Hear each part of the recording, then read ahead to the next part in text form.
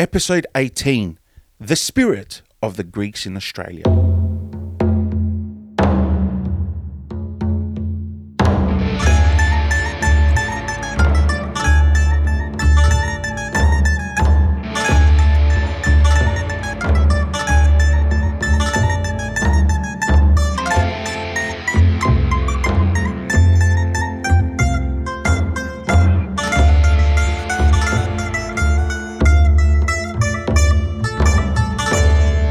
G'day guys, how's about we put another shrimp on the barbie and crack open another coldie?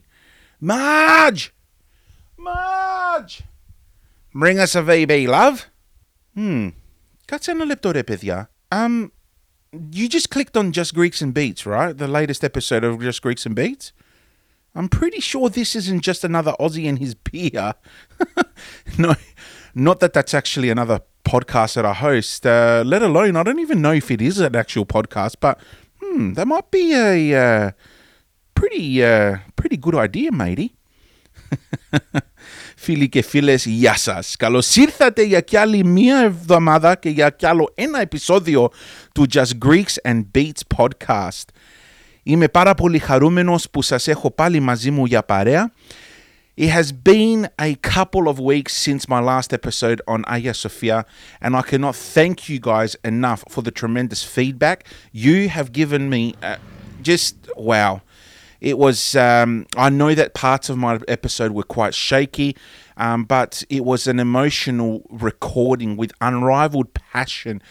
I cried so much in that episode, putting it together, due to the topics that we discussed, but also I got fired up and I got really angry as well, which is the first for my series. This episode, however, guys, and I'm talking now, we're talking episode 18. Wow, 18. I'm finally legal, hey? This one is taking me back to the roots of my podcast and the reasons why I started Just Greeks and Beats. Look, we're all going to have a chilled out laugh about growing up Greek and what I identify as the spirit of Greeks here in Australia. Growing up Greek in Australia in the 80s was fantastic. It was a great time to grow up. Let's have a chat about my childhood and how fun it was. At the young age of 36, having cast my net across a diverse range of friends in my life, I can now look back on my childhood and honestly say it was very, very different, to say the least. My parents were born and raised in the southern parts of Greece, as mentioned in previous episodes, Peloponnesos, my dad being from Megalopoli, Arcadias, and my mum being from Gargaliani, Messinias. They both came here with a suitcase each and worked blue-collar jobs. My mum was a cleaner, and my dad worked in the Chevrolet factory. That's right, once operated here out of Adelaide, the Chevrolet factory, and then worked in a cement factory and a couple of other blue-collar factories before opening his own welding business. They did what most immigrant Greeks did, and they worked hard. They bought a house, worked harder, paid it off, bought another house, paid it off, repeat. They built an empire before raising a family. These days, my generation struggle to even save the 20% deposit in order to get a loan for a house that they want to buy, which then takes them 30 to 40 years to pay off, where my mum and dad paid off entire houses in less than a few years. Unbelievable. But it all came at a price though. My parents were the ultimate tsigunides. That is Greek for tight asses. The price we pay, the price I paid as growing up as a Greek kid here in Australia was definitely not a price we would ever make our children pay. I definitely don't. I love to spoil my kids. I mean, I work hard, but I like to spoil my kids now. Being a tight ass meant our weekends consisted of trips to Thea and Theo's house to play with my cousins, who were, mind you, at least 10 to 22 years older than me. Now imagine, here's little Valandi, 5-6 years old, going over to his auntie and uncle's house, and his cousins, who are, 15, the youngest, and anywhere between 15 and 25 at the time, right? Why the hell would they go and play with their little cousin, with a 5 or 6 year old? Why? Honestly. They were at the age where they'd probably be bringing, the chicks over to their place, or the girls would be, doing their hairs and makeups and whatever they used to do. I don't know, whatever. Mate, as a kid, I never visited play centres. I never visited arcades. I never visited cinemas, bowling arenas. Nothing. Nothing. To me, my visit was Thea and Theo's house. I had to follow my parents everywhere as a kid, which entailed sitting in my auntie's galo saloni, the formal lounge, which was only used for special occasions like visitors and just in case the Queen or King ever popped over. I'm not sure how many times the Queen has ever visited my parents, but they still have a lounge set, a 3-seater and a 2-seater that is covered entirely in plastic. Guys, I actually don't ever recall anyone ever sitting on this lounge. And that's the honest truth. I don't think anyone has ever sat on that couch. And that includes my aunties and uncles that visited from Greece. Unbelievable. When I would visit my auntie and uncle, my Thea and Theo, I would always be instructed to sit there on the couch and not move as I eyed off the plate of kurabiedes or the big dish of fistikia and migdala and the little sugared almonds things that they would have on the middle of the table. I remember salivating because after being offered one kurabieda, I wanted another one, but then I would always get that fearful death stare from my dad for even thinking about asking for another one. Everything in my relative's house, guys, everything was forbidden, completely off of bounds. Our visits would often feel like an eternity. Now imagine this. 3-hour-long visits, stuck on the couch, listening to 4 adults discussing politics, church, family stuff, gossip, in a day where I had nothing like a Game Boy, a Walkman, an iPhone, an iPad. It was torture, ρε παιδιά, με έκαιγε, με έτρωγε, με σκότωνε. After a whole night there, my mum would finally give my dad the look. When I say the look, I'll get into that in a sec, to get up, and then he'd give her back the same look to indicate, no, you get up first. Now, when I say the look, it was like my mum would look at my dad and give him an upwards nod. So, like, instead of, you usually nod your head, you first would you would point your head downwards. Well, this was a nod going upwards. So, like, she'd look him in the eyes, lift her head up, like quickly nod it up, together with her eyebrows too, like the eyebrows would raise too, and then my dad would like give her the look back, also give her the upwards nod, until one of them finally stood up, because it was rude. It would be deemed rude if they were to both get up together. So anyway, finally one person would get up and we would know that that was the time to leave. But this would be another 1-hour process, because from the lounge room, they would then begin the goodbye kisses, or in my case, I'd be pinched on the cheeks about 50 times. And, the Greeks, being Greeks, 2 kisses, 1 on each cheek. And then you'd walk to the hallway. You'd have another conversation at the hallway. Then you'd walk to the front door. And you'd have a conversation in front of, that famous painting at that front door, which has been there for over 50 years. And it's been hanging there for that long that if you were to lift it up today, the walls behind it would be bright white, directly behind the photo frame, but around it would be like, black from the years of dust and grime that's grown over the time. And then we'd have more kisses. And then the man of the house, my Theo in this instance, walks you out to the car, while the rest of the family, my Thea and my cousins, would just stand at the door, waving. And then we'd get in the car, and they're still waving. And then we drive off. and they're still waving, and they're waving and waving until the car is in such a far distance they can't see anymore. Anything before this was considered an armartia, a sin, which may result in someone being called a paraxeno, or weirdly behaved. That's right. You could have been called a paraxeno for not following this protocol. This is a farewell protocol that has caused quite a bit of angst in my family. And trust me, growing up, there were stacks of relatives that we stopped seeing all because of this silly, broken protocol. But you know what? Better for me. I never had to grow up and seeing them again.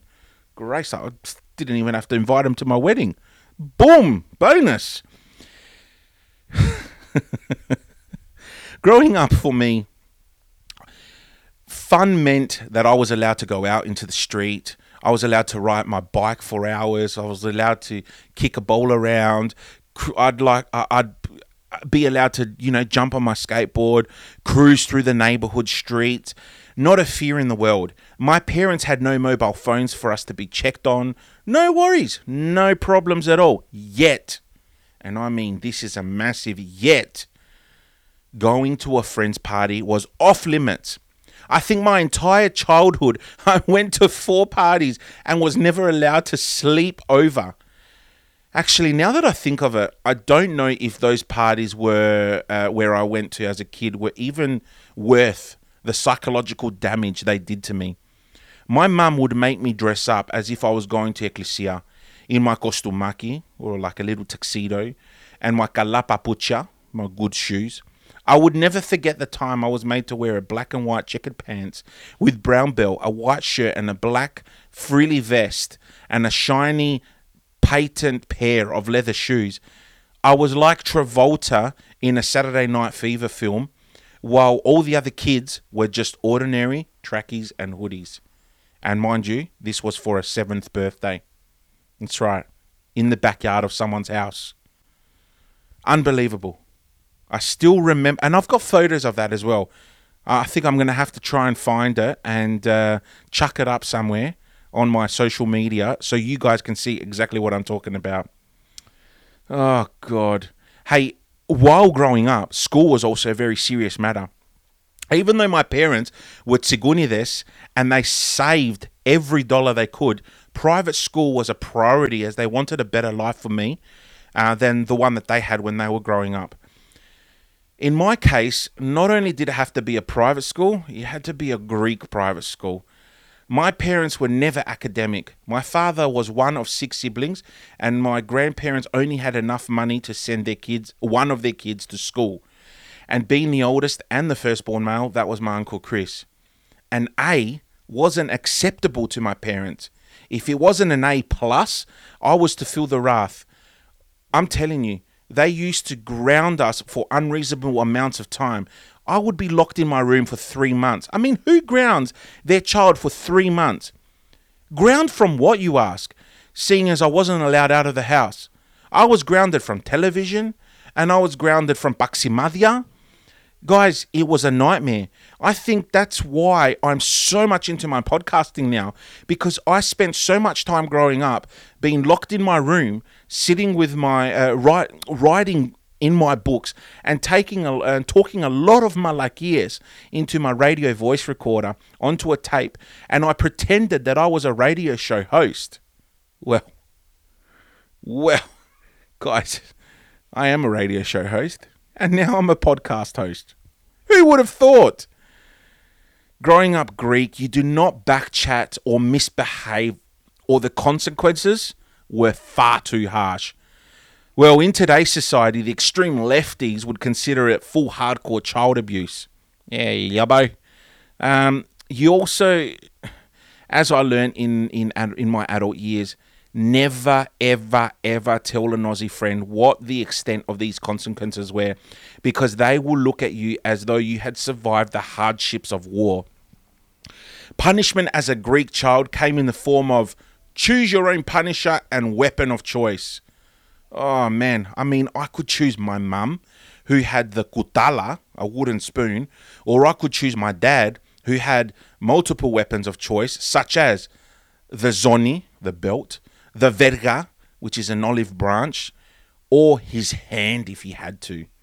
If I ever heard, Chrysovalandi, the Fasksila, that would mean, Chrysovalandi, you're going to eat wood, which is the direct translation, but actually means, come here, you're going to cop it.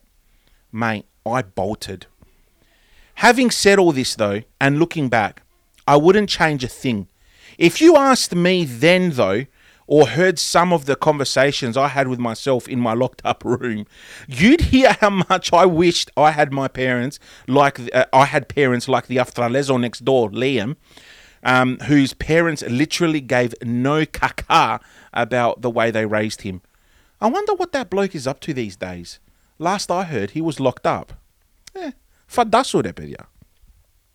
Fact is though, I and many Greek kids of my era turned out alright. We turned out great, actually. I mean, we are respectful to our elders. We studied hard. We learnt the value of $1, even if I do buy a lot of useless gadgets and crap on Wish.com. And we are all athletic. Well, from the running that we did to avoid all that punishment. Not me. I mean, I'm athletic in the way that I love to watch soccer, but I can't run to save my life. I mean, not even to get that first piece of Galactoburico. Nah, it was trejo en a metro que scao. As mentioned many times in my podcast series, guys, the most amazing thing about growing up Greek, though, was the togetherness of the family unit. I don't mean the times that you did something wrong and would hear about it from your parents, uncles, grandparents, and even the phone call from your grandmother's neighbor back in the village. I mean the love felt from so many people. There was a lot of, cheek pinching and money slipping into your pockets when you saw relatives. Oh, that was so good. Greeks in Australia are truly one of a kind.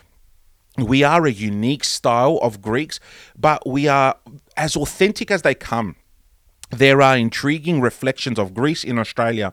There are places that tell the story of experience of migration, namely occupying a space in between two cultures. And there is a flowering of the Greek spirit in a number of leading planners and designers who are children of Greek migrants. Greek migration has made a significant contribution to Australia in many ways, from the 19th century beginnings to the interwar years when Greek migrants established milk bars or delis and fish and chip shops in country towns, to the 1950s and 60s, which was called the building of a nation through hard work in factories, steel mills and wharves. The experience of migration and the ways Greek migrants sought to make Australia feel more familiar resulted in places that were hybrids between ways of life in Greece and the new lives in Australia. Greek churches, restaurants, milk bars, houses, and gardens are all abundant, although fast disappearing, elements in Australian towns. When Greek immigrants flocked to Australia after World War II, little did they realise how warmly their food would later be embraced. Australia, with its plentiful seafood, prosperity for olive growing, and rich and fertile soils, clearly lent itself to the so-called Mediterranean diet. But for many years, Greek immigrants were instead synonymous with milk bars and burger joints or fish and chip shops.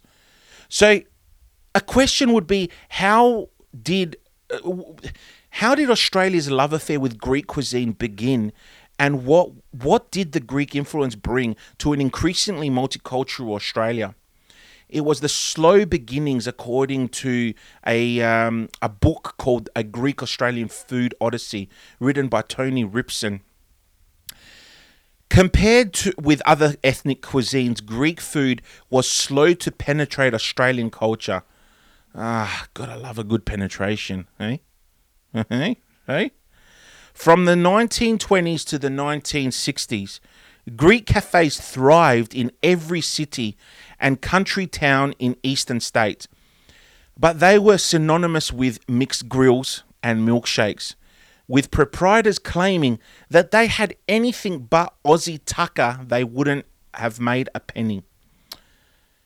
Even with the large Greek populations of Melbourne, few traditional Greek restaurants operated prior to the 1970s. The proprietor of Tsindos restaurant recalls only 4, maybe 5 restaurants at that time. It would be another 30 years before Souvlaki Hut, for example, appeared. At the end of World War II, the introduction of new tastes and flavours to everyday Australian life was signalled. The Australian government notes Australians' food senses were assaulted with a new range of smells, tastes and types of food. A large influx of Europeans migrated to Australia, especially from the Mediterranean, Italy, Greece, Turkey, Lebanon, as well as the Baltic states and Russia. Barrows of fresh eggplants, zucchinis, tomatoes, olives, capsicums, garlic were sold at the streets of major Australian cities and entered the wholesale food markets. These foods were seen by many for the very first time. It was only a matter of time before authentic Greek cuisine would make its way into Australian dining culture. Restaurants serving authentic Greek cuisine finally took hold in the 1970s and 80s. The Greek influence on Australia's dining scene today is clear. Dishes such as souvlaki, taramosalata, loukoumades, saganaki, moussaka, spanakopita, and more are part of the national diet. And the restaurant scene offers all manner of Greek food experiences, from street food to high-end fine diners. Παιδιά, I just felt a rumble in my stomach. Ξέχασέ τα. Contemporary Greek flavors combine the finest of seasonal ingredients and traditional techniques, and they are a common addition to both the Australian kitchen and dining scene. Items like meze, slow-cooked or charcoal spit-roasted meats, seasonal vegetables, and succulent seafood are not only sought after but acclaimed at Greek restaurants all around Australia.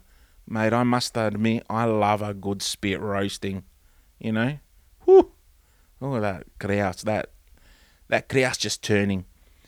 While Greek cuisine may have evolved and increased its influence over time, the one thing that hasn't changed is no matter what is on the table, a Greek family will always enjoy it together. Sharing food with love is one thing, and it has passed on through Greece's food history without any change. There's many things that you can consider as Hellenic identity here in Australia, as the spirit of Greece here in Australia. I mean, food is definitely the number one thing when it comes to the representation of Greeks and Hellenicism here in Australia.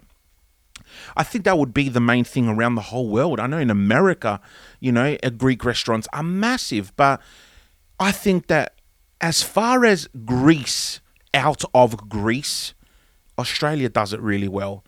Us Greeks here in Australia have really stuck with the traditions and the ethik, the ethima, the traditions, the culture from Greece. So it's a beautiful thing.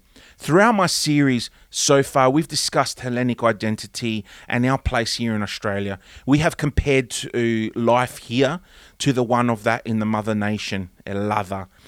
In coming episodes, I have lined up some amazing people to talk to where we will further dwell into Hellenicism and growing up Greek here in Australia. One of the future guests will also talk about growing up Greek, but not here in Australia, rather in America. And that's right.